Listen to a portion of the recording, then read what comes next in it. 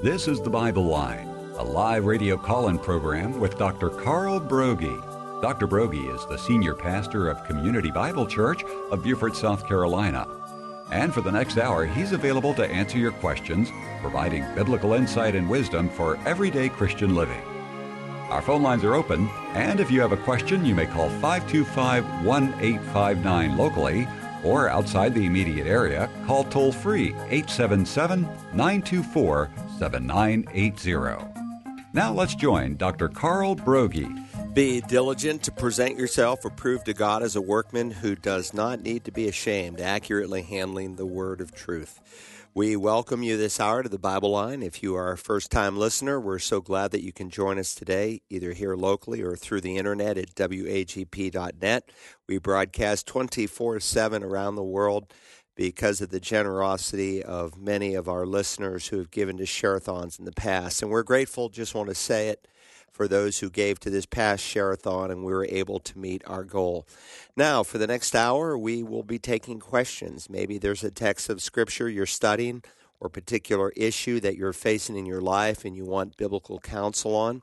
If we can be of help this morning, there's several ways that you can contact us. Locally, the 843 exchange is 525-1859. The toll-free number is the 877 exchange.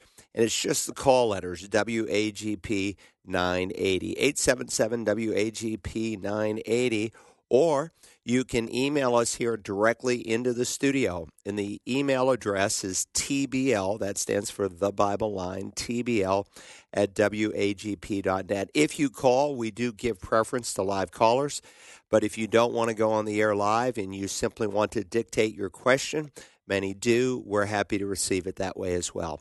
Well, Rick, let's get started. Go ahead and let's jump in with both feet by God's grace. Well, Pastor, you did mention going around the world via the internet, and we have gotten a question from Australia. Gabby writes, "Hello, Dr. Broggi. I'm about to complete my degree in childhood education and recently undertook a placement at a public primary school. During this time, a young girl requested that she be referred to as a boy, and the consensus from the school was that we had to obey the students' wishes. I understand where the school was coming from, but I have concerns about my future as a teacher. I don't want to participate in the sexual confusion of young, impressionable children. I also have concerns about teaching history and science. There are many public and Catholic schools where I live, but not many Reformed Christian schools. Do you think it's okay to teach in a Catholic school despite disagreeing with some of their beliefs? Thank you." Well, Gabby, there's a lot there in your question and in your statement, because what you're facing concerning now this new transgender generation is multiplying and growing. And, of course, I think it was just a week or so ago I sent something out on Twitter in reference to an event that's taking place in Australia, a young couple who have been faithfully foster parents, loving Christian born-again people. But there were some, restrictions in terms of what they're expected to do. In terms of, you bring in a child and the child wants to have their sex changed, and you're supposed to cooperate with that. And these foster parents are, deemed unfit, and so Australia is very radical. It's godless, much like our own nation is. And so these are challenging days, and honestly, if the Democratic platform is initiated, and this is why the vote in Georgia is so important, all of you in Savannah, if you're a born-again Christian, I hope you will vote biblically and you will vote for the Republicans, because the two Democrats who are running are anything but biblical. And if they win, then the Democrats will control the Senate, the House, and the presidency. And if that happens, then some of these restrictions that they are finding in Australia, we're going to find here. So let me talk for a moment about transgenderism, because, again, there are people like this student that you have counseled who identify as the opposite of their biological sex. And so they, want certain names, pronouns. He wants to be called she, and Paul wants to be called Patty, and on it goes. And so a well-meaning Christian needs to ask, do I use the preferred pronoun just to be polite? Or should I, as a Christian, make a point about not using those terms at all because then I'm giving endorsement to the lifestyle? Well, you need to be respectful of anyone because we're all made in the image of God. The scripture says God created man in his own image. In the image of God, he created him. So anyone created in the image of God, and that's all humans, need to be treated with respect. But then he said male and female, he created them. So there's no third sex, and you can't change your sex. I mean, if we spoke about this 20 years ago, hey, I'm a boy, but I think I'm becoming a girl. People would think you were, mentally sick, or they would think it was almost comical. But what is happening in our nation is God is giving us over to a reprobate mind, an upside-down mind. And so preferred pronouns, in my judgment as a believer, are not options. You don't use them. You use the pronoun of the person's biological birth as God created them. And this is important. And add to that, you've got people who say they are a combination of gender. I'm not male, I'm not female, I'm both. And it just really gets confusing. And remember, these people who have adopted some of these things, and look, I don't buy into these, potentially our new president. I mean, it's going to be difficult for me to respect him. I'll respect the office. I can't respect him and his whole line of thinking about it's okay for an 8-year-old to, transition. And this is just parental child abuse. And God hates these kinds of things. And it's when you agree to these things, it would be like saying other faiths are all legitimate. When Jesus said, I am the way and the truth and the life, and no one comes to the Father but through me. It'd be like saying other gods are permissible when the Bible warns us we're to test the spirits. And it would be when you call, Patty Paul or he, she, then you are doing what Isaiah said in Isaiah 5, woe to you who call good evil and evil good. And God is, really displeased with this. So we're in for some challenges. And again, if the Dems rule, in page 41 of the Democratic platform, some of the people who listened to John Piper and other evangelicals who said, well, you don't need to vote. We can't vote for Trump. And, we're just going to, we can't vote for either. They're going to be in tears and they're going to be weeping. And there's going to be a lot of angry, upset people because they drew off somewhere between 5 and 10% of evangelicals from voting. And that was enough to have put our president, even with all the different tricks and deceptions that were done in this election, that would have put him in office. And so we're going to be dealing with a lot of issues. And if the Equality Act is affirmed either by executive order or if it's passed by law through the Democrats, which, again, if they can get control of the Senate, it will be, and your church is having a vacation Bible school and some man comes in and he says he's a girl and he wants to use the bathroom for females and you say no, well, there's going to be fines. I mean, the ramifications are absolutely huge. So listen, you don't want to enable someone by agreeing with their pronouns. It may be your son or daughter and it's an absolute heartbreak to you. And they want you to identify them with some pronoun that you know is not true. When you do that, you are enabling them. You're not pushing them towards the Lord in kindness. You are pushing them further towards the pit of hell by you're not holding up God's law. God's law is the tutor to lead people to faith in Christ. So, Gabby, you're trying to think, well, I can't serve maybe in the government school system at this point. But look, the way Australia is going and the way our country is going, these issues may be reflected before too long, even in Catholic schools or Christian schools. And so you don't have an opportunity to serve in a evangelical Bible-believing school. You could serve in a Catholic school, as long as they don't ask you to compromise your convictions, as long as they don't ask you to say, lead the class in a prayer to the Virgin Mary, as they would describe her, because they believe in perpetual virginity. They believe, as Pope Paul VI says, that there's one mediator between God and man. And so he got creative and said, well, there's one mediator. We can't deny that. But there's also a mediatrix. and so that she's an intercessor for us. And you can't compromise your convictions, but it might be an opportunity for witness, and people will remember that woman, Gabby, and man, she was just different from our other teachers, and her relationship to the Lord seems so real, and you might have opportunities outside of class to witness for Christ. So as long as you don't have to compromise your own personal convictions, then it might be a real opportunity, because God loves people. He loves these Catholic folk. Look, I'm from a Catholic background, and he loved me and brought me to himself. So there might be opportunity for you there. Anyway, it's a great question, Gabby. Appreciate you, and we pray for the church in Australia. We know the challenges there are great. Let's go to the next question. All right, 843-525-1859. If you have a question on today's Bible line, Anthony is on the road to Columbia, and he's calling with a question. Good morning. You're on the Bible line. Good morning, Rick. Y'all can hear me because y'all breaking up a little bit. You can hear me clear? Loud and clear, Anthony. Good to hear your voice today. What can we do to be of help? Okay. Morning, Pastor. I've been reading the book of James for the last week every morning and going over my study notes from your preaching and trying to make sure I get a good understanding. I think I'm going to like this book just like Elijah. But my question is, and I might have a few questions, but probably just one main question.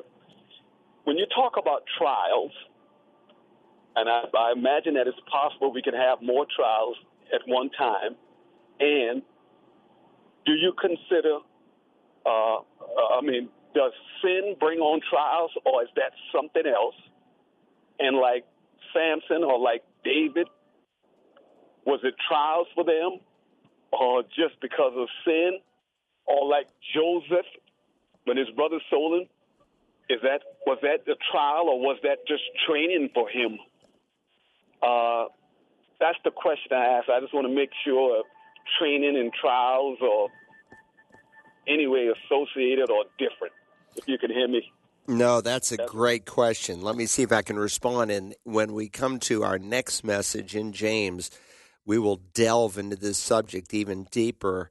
And so your question is going to be answered more fully, because the hinge verse in chapter 1 of James 1 is verse 12. And 1 through 11, he deals with trials. And then 13 through 15, he deals with temptation. And interestingly, the same word in Greek for trial is used for temptation.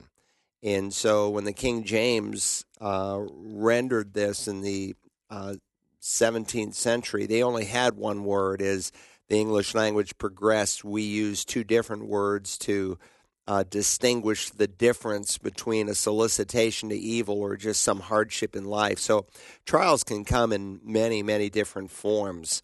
They're just the hardships of life. Sometimes, as I mentioned, and you're raising this, is we bring trouble on ourselves. God is not mocked. Whatever man sows, that shall he reap. And so, sometimes people are out of fellowship with God. And I remember counseling someone years ago, and they got involved with someone in a flirtatious relationship. That's as far as it went. But they were cheating in their heart on their wife.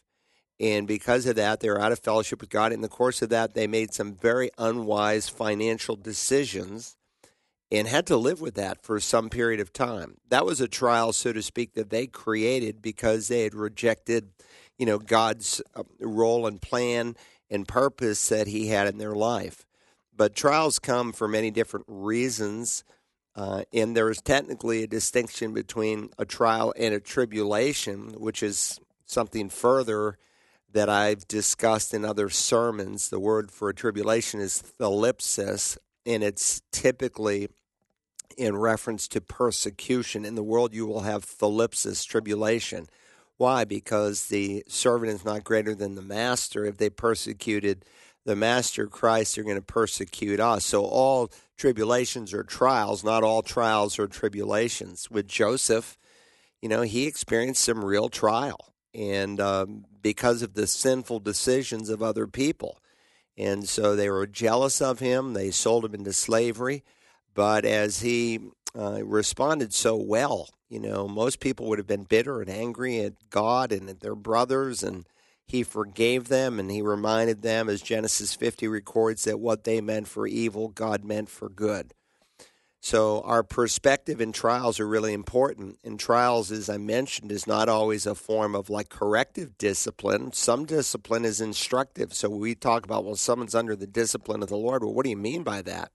Most of the time, Christians just think in a corrective way. Well, we've done something wrong, so God's taking us to the woodshed. That's only half the equation. There's also instructive discipline, just like I instructed my children as they were growing up, teaching them, disciplining them, how to work hard, how to pray, how to study the scriptures, how to relate to people. That's instructive discipline, and there can be corrective discipline as well.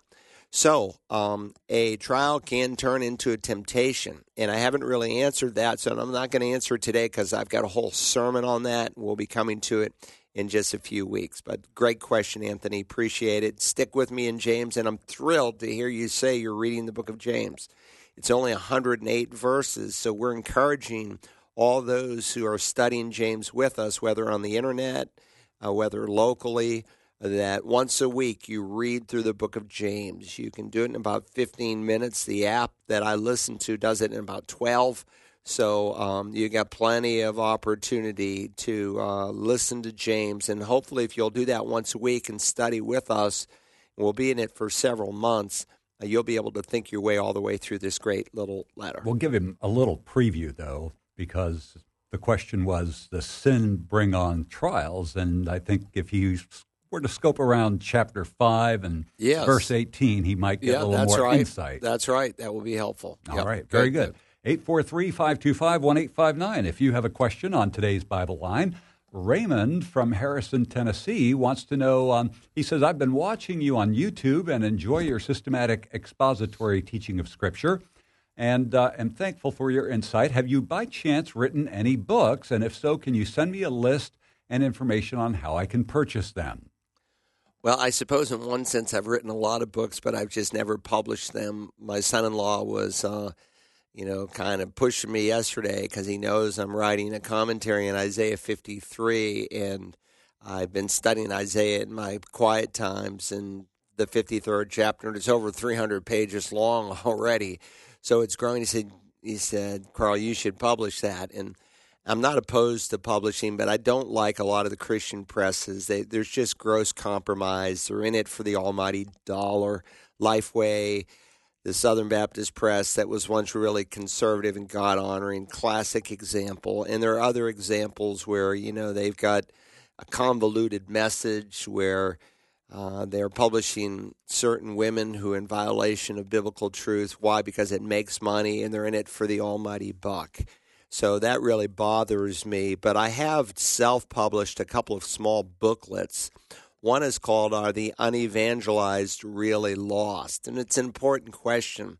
Does God send someone to hell for having never, believed in a Savior whose name he's never heard of? And if he does, doesn't that seem unfair and unjust? And that's an important question, not only that unbelievers will ask, but a Christian should ask, because missions are predicated on this. I mean, if God just, let someone go to heaven in ignorance, then why bother to evangelize them? So this is a critical question that both believers and unbelievers will ask. And that's available on Amazon. If you just go to Amazon and type in The Unevangelized Really Lost, Carl Broggi, it will come up. I don't make any money on this, so I price it out in a way that, you could charge $12 or $18, and I think it's like $6, and we do it at cost. The other one that's also available on Amazon is How to Prove the Bible is True. And I go through 5 crucial evidences to show that God didn't inspire the Quran or the Book of Mormon or the Upanishads or the Vedas or some encyclical letter. The only book God wrote and inspired was the 66 books of the Bible. And so we walk through the personal claims of the Bible, that it claims to be the Word of God. It's proven accuracy, whether it's confirmed by archaeology or outside sources, the supernatural construction of it, the prophecy in it, its prophetic nature, and then how God preserved it. Because sometimes people will say, well, okay, I recognize God inspired it, but it's been written and translated so many times it's not accurate anymore. And we go through things like that. There's no other book like the Bible. So this is part of my series that I do, the 10 most commonly asked questions that we do in our discovery class. It's part of our New Christians curriculum, and I hope to actually publish all 10 of those questions and put them together in one little compendium by the time we are finished. But those are two that are available right now. But I would say to this brother, he's listening on YouTube. And a lot of the sermons are on YouTube, but there's thousands of sermons that are not on YouTube. So how would he download the app, Rick, and get some of these messages? So if he's got an iPhone or an iPad, he can go to the App Store and just look up for Search the Scriptures, and then just put Broggi right after that, and it'll bring up our particular one. Same for the Android store, the Android devices. You can go ahead and go to the Google store and put in that same search term and download the app, and there you'll have, a plethora of options for. So you can use, lesson. you can use your phone, or if you've got your computer, searchthescriptures.org, and you say, well, I want to study Romans. Well, you can click on Romans, and there's, I forgot 60-some sermons in Romans. I want to study Revelation. Well, there's, 70 sermons on the Revelation, or I want to study Genesis. And, I've done a lot of books of the Bible, and they're taught really like you are almost reading a commentary, but hopefully with some passion and not the dullness of a commentary that can sometimes put you to sleep. Anyway, great question, brother. Let's go to the next one. Vanessa from Guyton, Georgia writes, I've heard you speak about the Catholic religion, understanding that you have a personal experience as well. Please direct me on obtaining information to present to our son and his wife, who suddenly in their early 30s have chosen to become Catholic, after being raised in a Christian home and saved since the age of 7. My husband and I know very little of the Catholic beliefs and definitely not educated enough to present to him evidence to prove that the religion is in essence a cult.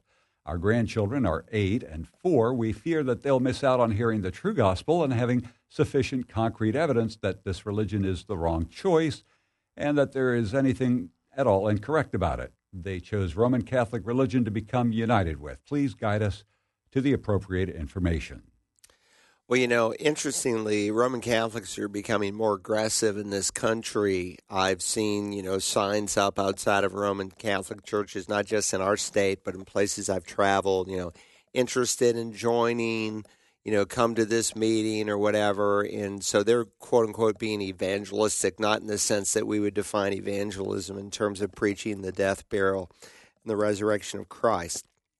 Hey, listen, it's sad. I mean, this son has been raised, you're saying, in an evangelical church. He knows better, but maybe he doesn't know better, because obviously if he did, he wouldn't really be embracing Catholicism. And so sometimes people have enough of the gospel to be saved, enough of the good news and the plan of salvation to be converted. And let's assume the best here in your son, that he has met the Lord. And if he has, I should say, then he has potentially the ability to hear truth. Because you see, unless you're born again, you cannot enter the kingdom of God. But Jesus said, unless you're born again, also you cannot see the kingdom of God. You can't perceive it. You can't understand it. To use Paul's words, a natural man does not understand the things of the Spirit of God. They're foolishness to him. He cannot understand them because they're spiritually appraised. So you have to be born from above to really see and embrace spiritual truth. And so when someone is presented with truth and they've met Christ, there's a confirmation by the Spirit of God, who's our ultimate teacher. John in teaching says you have no need for a teacher. What do you mean? You're teaching us that you have no need for a teacher? His point is you have an ultimate teacher, the anointing. And he mentions this in 1 John 2, God the Holy Spirit, who helps you to see and embrace truth. So what happens more and more in churches today, because of the new paradigm that we've used for the last 3 decades, is sometimes the gospel's preached, but there's not much beyond that, and you don't want to get too controversial, and you don't want to bore people with the doctrine of the Bible. There's nothing boring about doctrine. Doctrine is reflective of who God is. And if you've met the Lord, you'll be excited to learn biblical doctrine because it's a reflection of his heart for you and his heart for people. So today people are untaught, and when they're untaught, that makes them open to error. So your son in embracing a Catholic Church, look, there's Catholics who listen to me in other states and other places of the world, and who come to Christ. And God, cares about the 700 million Catholics in the world today. He cares about them. And there are many who have met Christ as Savior. And let me just say parenthetically, you can believe a lot of wrong things and still go to heaven. You could believe that the Pope is God's man. You could believe that Mary is perpetual virgin, that she never had normal marital relationships after she gave birth to Jesus. You could believe that she was sinless. You could believe that, falsely believe that Christ is literally, physically, actually present in the Lord's Supper, that those elements are turned into the body and blood of Christ, transubstantiation. You could believe a lot of wrong things and go to heaven. And by the way, when I was converted and I came out of Roman Catholicism, I had a lot of wrong beliefs on the day I was saved.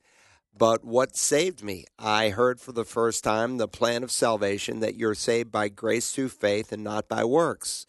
That works are simply the fruit, the evidence, the proof, the byproduct of salvation, but not the means to it. And so what's happening today is, people are joining sometimes Catholic churches, and sometimes there's a rejection of what's going on in so-called evangelicalism. They're tired and weary of going into these services that are like rock and roll concerts, where the windows are all blackened out and there's smoke coming up off the stage and it's a big show. And, and they know that just doesn't seem conducive to genuine worship. And then they go into a Catholic church where there's a certain solemnity and reverence, and they like the atmosphere, and they bite more on the atmosphere than they do on a knowledge of their doctrine. But let's be clear and plain here. The Roman Catholic Church denies justification by grace alone through faith alone. And you cannot be wrong on how God saves a person. Listen, Paul wrote the book of Galatians where they didn't add 10 or 20 or 50 or 100 works. They added one work to the finished work of Christ. They said what Jesus did, they didn't deny any more than Catholics deny that Jesus literally actually died, was buried in a tomb, and on the third day was raised from the dead.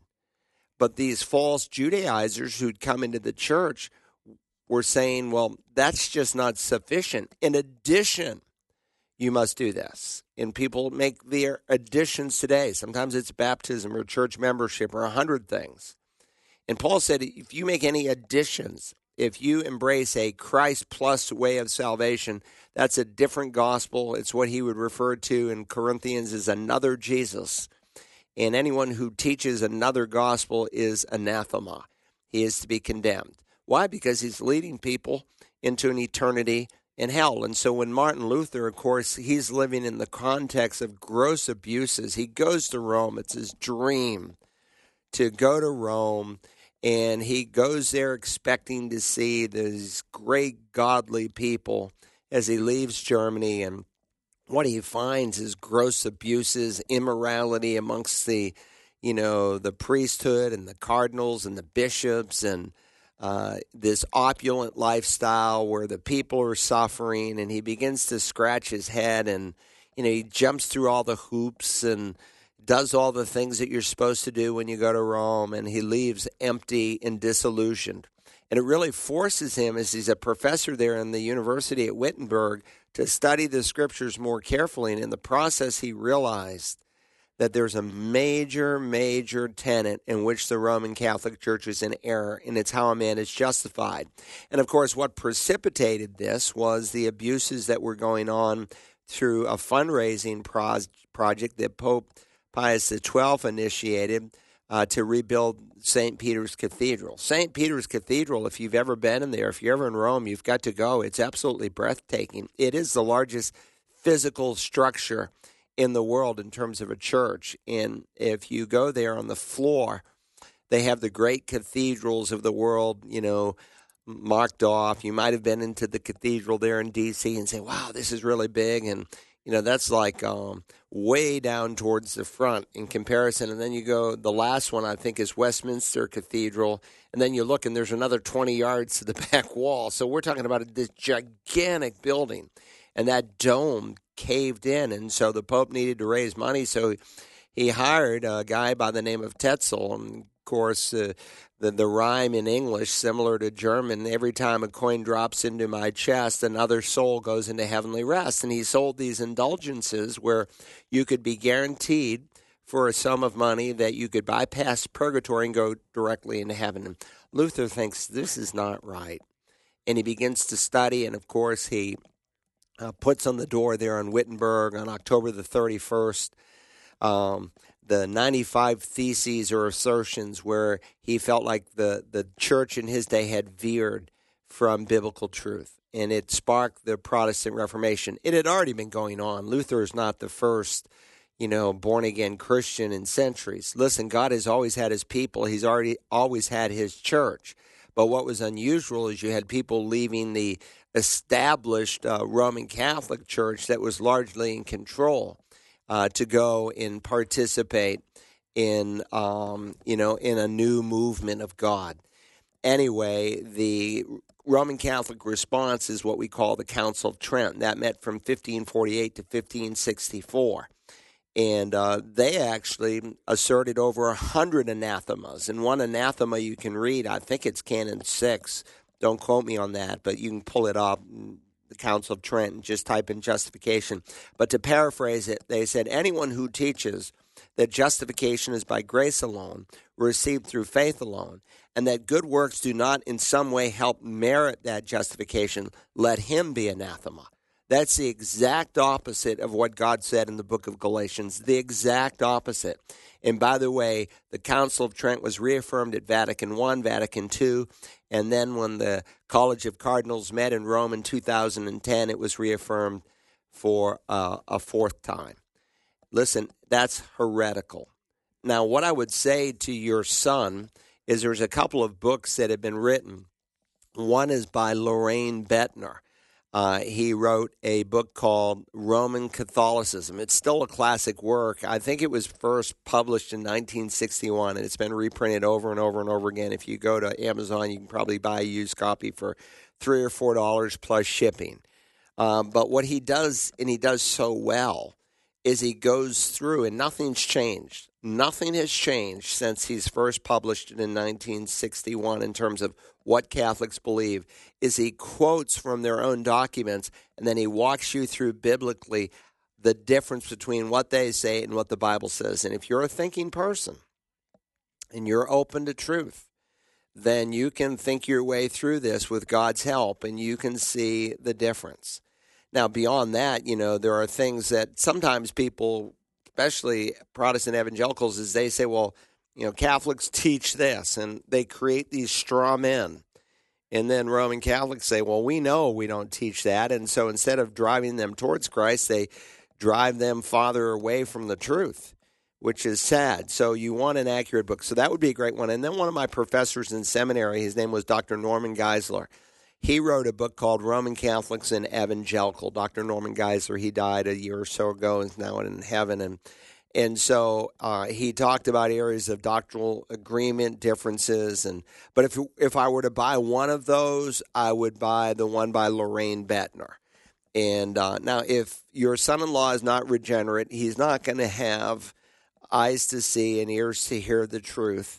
And he may not be interested, but you pray for him, and God could do a great work in his life to change this. Let's go to the next question. All right, we've got a live caller standing by. Thanks for holding. Good morning. You're on the Bible line. Good morning. Dr. Broggi, my question comes from the book of James, where you're presently teaching. Chapter 1, verse 17, every good thing given and every perfect gift is from above, coming down from the Father of lights, with whom there's no variation or shifting shadow. My question is, what are the lights that he's talking about? The Father of lights. And I've got a little notation on the side, probably from a previous sermon, sun, moon, stars, shadows. Could you explain exactly what he's talking about? Well, what is shifting and what is the variation? Yeah. So let me just say, first of all, that for those who are just tuned in to WAGP or you're listening through the internet, I am preaching through the book of James. So I'm not going to spend a lot of time on your question because I'm going to preach an hour-long sermon on this. And it's an armchair question, and it's a fair question. So I am working through verse by verse, chapter by chapter, the book of James, and we just started it, and we've only done 2 messages, and I think I'm planning 5 messages in chapter 1. The first message was 1 verse, and there'll be some 1-verse sermons as we work through the book of James, but for the most part, James, has these small little pericopes as he develops over, 30 different issues through the book, and there is rhyme and reason to it, and it fits together. And so I am encouraging those who are studying with us to consider going ahead and reading the book once a week. And so read it once a week, and I think that would be really, really helpful to you in the days ahead as we work through this short little book, and it's important. So he's called the Father of Lights, and the specific lights, certainly are the celestial bodies. He made the stars and the sun and the moon, and with God, there's no darkness. And so, again, we'll walk through this and how light is used metaphorically and literally in Scripture and how James uses it in his little book. So I'm just going to save it because I'm going to spend an hour on it, and the questions have just stacked up. And so I'm going to answer this in a couple of weeks. Just be patient with me, and we'll get to it. Let's go to the next one. All right, 843-525-1859 if you have a question on today's Bible Line. And David from Mount Pleasant, Texas, writes, where would I find the phrase, if I regard iniquity in my heart, God will not hear my prayers? Well, David, you give me a good excuse to promote a series I've been doing on Wednesday night called Basic Discipleship. And there are 21 handouts to the course. It's what we have taught for 30 years. I wrote the course 40 years ago, but I am updating it each time I get a chance to teach it myself. I taught it for years in the church, and then we went to 2 and 3 services, and I couldn't do it anymore. When we had an early service and then an in-between Sunday school hour and then a second service to follow, I was able to teach it in that context. Or when we had 1 service in the early years, I taught during the Sunday school hour. But it's a class that never ends because by God's grace, almost every week someone is coming to Christ. And so since we've not had that offered via COVID, the smaller groups, I've been teaching it on Wednesday nights. And I'm sure I won't get to the end of it before COVID is over, and we're hoping and praying it will be over soon. But I just finished the 4th of the 21st handouts on the Christian in prayer. And so I would recommend that you go to communitybiblechurch.org. It's a 32-page handout. So I think you'll find it useful, but it is from Psalm 66:18. And by the way, this is a verse that people dump on the unsaved all the time to say, well, God doesn't hear the prayer of a non-Christian. And we address that issue. No, God sometimes does hear the prayer of a non-Christian. And we looked at a biblical example, and I walked through it very carefully. But in Psalm 66:18, if I regard wickedness or iniquity in my heart, depending on your translation, the Lord will not hear. He doesn't say if I sin, God will not hear. For the Bible teaches, as we will study in James chapter 3, that we all stumble in many ways. And 1 John 1 teaches that same principle. But the thought behind the Hebrew word is if I cherish, if I harbor, if I hold on to, then God will not hear. And by the way, the prophet Isaiah drives home the same truth. And again, we take this verse, Isaiah 59, we dump it on unbelievers. And there is application to unbelievers, but in the original context, it's written to Israel. Behold, the Lord's hand is not so short that it cannot save, nor is his ear so dull that it cannot hear. But your iniquities have made a separation between you and your God, and your sins have hidden his face from you so that he does not hear. Same principle as Psalm 66:18. If I regard or hold on to or cling or cherish iniquity or wickedness, God doesn't hear. Now, the problem was not God. His strength is never, lessened or diminished. God's hand is not so short that it cannot save, Isaiah affirms. Neither was the problem that God lacks, a knowledge of our need. He knows everything about us. He knows the hairs on your head. They're all numbered. A sparrow can't fall to the ground apart from his notice. So it's not that he doesn't know or that he's concerned. His ear is so dull, though, that it cannot hear. What does it mean he cannot hear? He's omniscient. Does he have a case of divine deafness? No more than when the scripture says, your sins I will remember no more. Does that mean God has a case of divine amnesia? No, he doesn't hold them against you.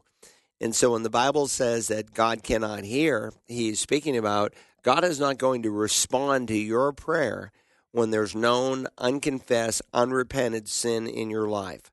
Listen, there's nothing that you can do to sever your eternal relationship with God. And by the way, that's handout 1 in the basic discipleship course. And I think we spent 5 Wednesday nights on that handout. And so dealing with the whole subject of not only eternal security, but assurance of salvation. You can do nothing to sever your eternal security. However, sin does separate us from fellowship with God and the blessings that come. And one of those blessings is answered prayer. So many times God just chooses to say, no, I'm not going to listen. It's like your son or your daughter comes to you with a request and you really want to honor that request. But in your heart you think, no, I can't do it. They've got to deal with this issue in their life first, and then I can respond to their request. Well, God is no different, and we're a reflection of him in many ways. If we, even being evil, know how to give good gifts to our children, how much more does God? And God wants to respond to our prayer, and we talk about 6 reasons why God doesn't answer prayer. And one of those reasons is that if you don't pray with a clean heart, you cannot expect as a believer that God will respond to your prayer. So Psalm 66:18, good question. Let's go to the next one. All right, Michael from Bluffton, South Carolina, would like to know, do you have to speak in tongues to be considered to be saved in the eyes of Christ? Or even better, is this the evidence of receiving the Holy Ghost? So what if you've not spoken in tongues? This has been very confusing to me in my walk with Christ. Well, it's a very, very good question, and it's somewhat of an armchair question, but let me just read a couple of passages. There are 4 central passages in the Bible that deal with the subject of spiritual gifts. The topic is covered throughout the New Testament, but there are 4 what we would call central main passages that deal with the subject. They're easy to remember, 2 4s and 2 12s. Ephesians 4, 1 Peter 4, Romans 12, and then 1 Corinthians 12 through chapters 14. And so Paul is dealing with an immature church whose expression of spiritual gifts was not sound. And so he says, for the body is not one member but many. If the foot says, because I'm not a hand, I'm not a part of the body, is it not for this reason any a less a part of the body? And if the ear says, because I'm an eye, I'm not an eye, I'm not a part of the body, is it not for this reason any the less a part of the body? Of course not. He says, if the whole body were an eye, where would the hearing be? If the whole were hearing, where would the sense of smell be? But then he reminds us God has placed the members, each one of them, in the body just as he desired. And so God has orchestrated the church with different gifts. There are 20 gifts that are listed in the New Testament. And his point is that we need each other. In fact, he'll go on to say that it is much true that the members of the body which seem to be weaker are necessary, and those members of the body which we deem less honorable, on these we bestow more abundant honor, and our less presentable members become more presentable, whereas our more presentable members have no need of it. But God has so composed the body, giving more abundant honor to that member which lacked, so that there should be no division in the body, but that the members should have the same care for one another. So the Corinthians weren't recognizing this simple truth, and they promoted and put forth some spiritual gifts over others, especially the more foundational gifts that seem to have a more dramatic expression. And so he asks a question at the end of this chapter, which will specifically answer your question. Short answer, all are not apostles, are they? It's a rhetorical question. And the way it's structured in Greek, it demands an answer. No, not all are apostles. All are not prophets, are they? No, they are not. All are not teachers, are they? All are not workers of miracles, are they? All do not have gifts of healings, do they? All do not speak with tongues, do they? No, they don't. So Paul, again, is saying tongues is just one of many gifts. And so anyone who would teach, it's a sign that you have the Holy Spirit, or it's necessary to salvation, or you've had this deeper work of the Holy Spirit, are very confused believers. And it's rather new in the scope of church history for this position to be taken, because interestingly, when the canon of Scripture was completed, church history records that some of the sign gifts just stopped. And then we have some resurgence, as people would call it, around 1900 in that time frame, the Azusa Street revival. And but what happened there and what's happening today is no different than what's happening in Hinduism in India, where people speak in tongues and they sound identical to what these so-called Pentecostal brethren are doing, and falling on the floor and laughing uncontrollable. So I have a 21-page handout called The Purpose of Sign Gifts in the Bible. It's in my course, Michael B., on spiritual gifts. And so I would recommend that you get that handout. You can request it at Search the Scriptures, 877-STS-7478. And ask them for the handout on sign gifts, and they'll be happy to send it to you electronically so that you can read through it. And I walk through all these issues contextually, and how people say, well, this is not really a spiritual gift, this is a prayer language, and all these different quirks and nuances that people have come up with to try to defend their experience. Actually, listening to the Search the Scriptures daily program this morning, you're in Revelation chapter 19 right now, dealing with what's getting ready to be the Christ's second coming, and you hit on that tongues issue again. And I didn't realize until I heard you mention it that that tongues was actually mimicking something from the 2nd century BC. I didn't realize it was that early. Yeah, and again, you can just think it through logically. I have people, in Greek religions and even certain Roman religions and gods that they worshipped, and kind of like Hinduism, where, they have some 300 million gods. I don't know how they come up with that number, but when you go to India, and I've only been there twice, but there's a god in every corner, you can see how they could come up with that dramatic number. But what they do is no different. But it's interesting, Rick, because sometimes I'll meet, Pentecostals who come to our church, and they've spoken in tongues, and they've done this, and they've done that. And then you ask them just the diagnostic questions. How sure are you that you go to heaven, and on what basis should God let you into heaven? Someone saying 100% doesn't mean it's true. They can be 100% wrong. But why should God let them into heaven? And when they don't understand justification by grace alone through faith alone, they're not Christians. That's not a judgment I'm making. That's a judgment God has made. Yet they've spoken in tongues. They've had all these experiences. Well, listen, if spiritual gifts are only given to people who have believed on Christ, if the Holy Spirit is only given to those who've received Jesus as Lord, and you don't even know how to receive Jesus as Lord, how to call upon him in faith because you've not heard the plan of salvation, then what are they experiencing? Well, whatever it is, it's certainly not from the Lord, because spiritual gifts are only given to born-again people. So it just logically, you begin to see the fallacies, not to mention, of course, there are, cults in our day like the Way International, and, you can pay $100 to take a course, and they'll teach you how to speak in tongues so you can know you're saved, and just all kinds of nonsense. Mm. Well, speaking of 1 Corinthians, Suzanne K. from Hardyville is referencing 1 Corinthians 14:34, and she wants to know, is it okay for a woman to say Amen in church, and is it okay to raise our hands in worship to the Lord during hymns? It's a good question. So he says the women are to keep silent in the churches, for they are not permitted to speak, but are to subject themselves, just as the law also says. If they desire to learn anything, let them ask their own husbands at home. I'm reading verse 35 in addition.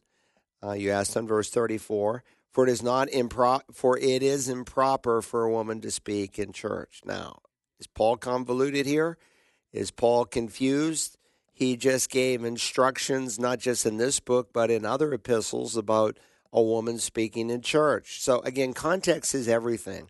Every text has a context, and if you take it out of context, then you've created a pretext, and potentially you can distort the meaning of a verse of Scripture.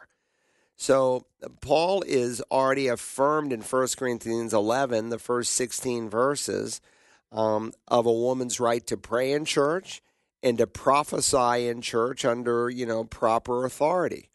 And so when you see, and not to mention, in Ephesians and Colossians, he speaks about a woman singing in church. Those are commands. If you're not singing in church when the church is worshiping, unless you've got, no vocal cords or, whatever, then we're not obeying what God says.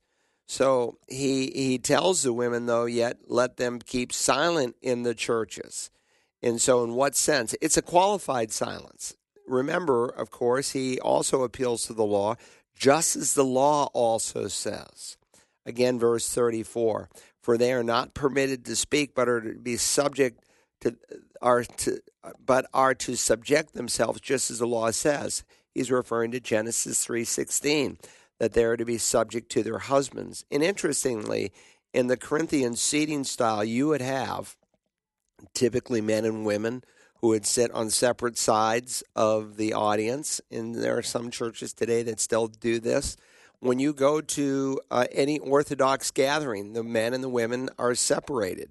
A friend of mine is an Orthodox rabbi in Jerusalem, and one of his 18 children got married, and it was interesting to watch the video because, again, you had the men separated from the women as he live streamed it, and I watched it and participated with him in that fashion. And so sometimes, a woman, because questions were permissible in a fellowship, they could ask a question in a way that they were teaching or exercising authority over a man that would be in violation of 1 Timothy. Or a woman might prophesy in church, or a man might prophesy in church, and instead of letting the men in the church who are to teach and are given that place evaluate the prophecy, some women were stepping in and giving their opinion. And so Paul says they need to be silent. So it's a qualified silent because a woman can pray in church, she can prophesy in church, and so God gave direct revelation. When I say prophesy, I'm not meaning preach, but I'm using the term where God gave direct revelation. Remember, when the Bible was being constructed, he still cared about his church, but they couldn't reference what Paul said in Ephesians or what, the revelation had said that wasn't even written. And so God gave revelation and direction directly to people who are direct conduits of revelation.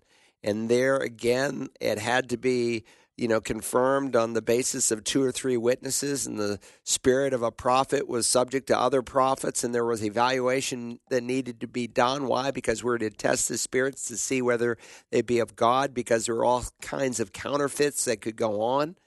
And so some of the women in the church were overstepping their role in going into a role where they were evaluating the prophecy, thus really teaching and doing what God had called the men in the fellowship to do.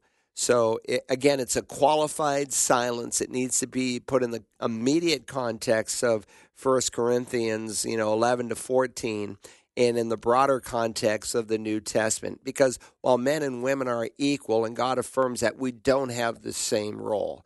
And when we gender blend, we bring destruction on the church and not health to the church.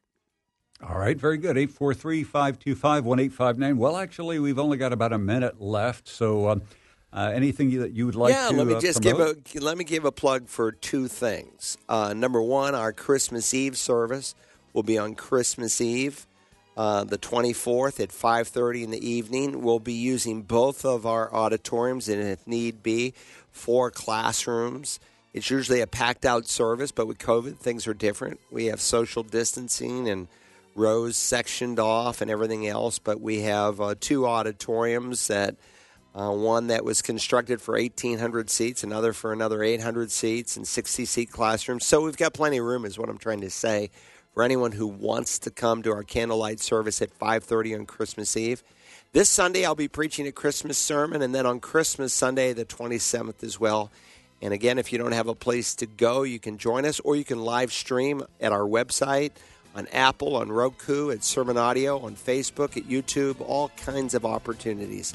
Hope you have a great day as you walk with Jesus Christ.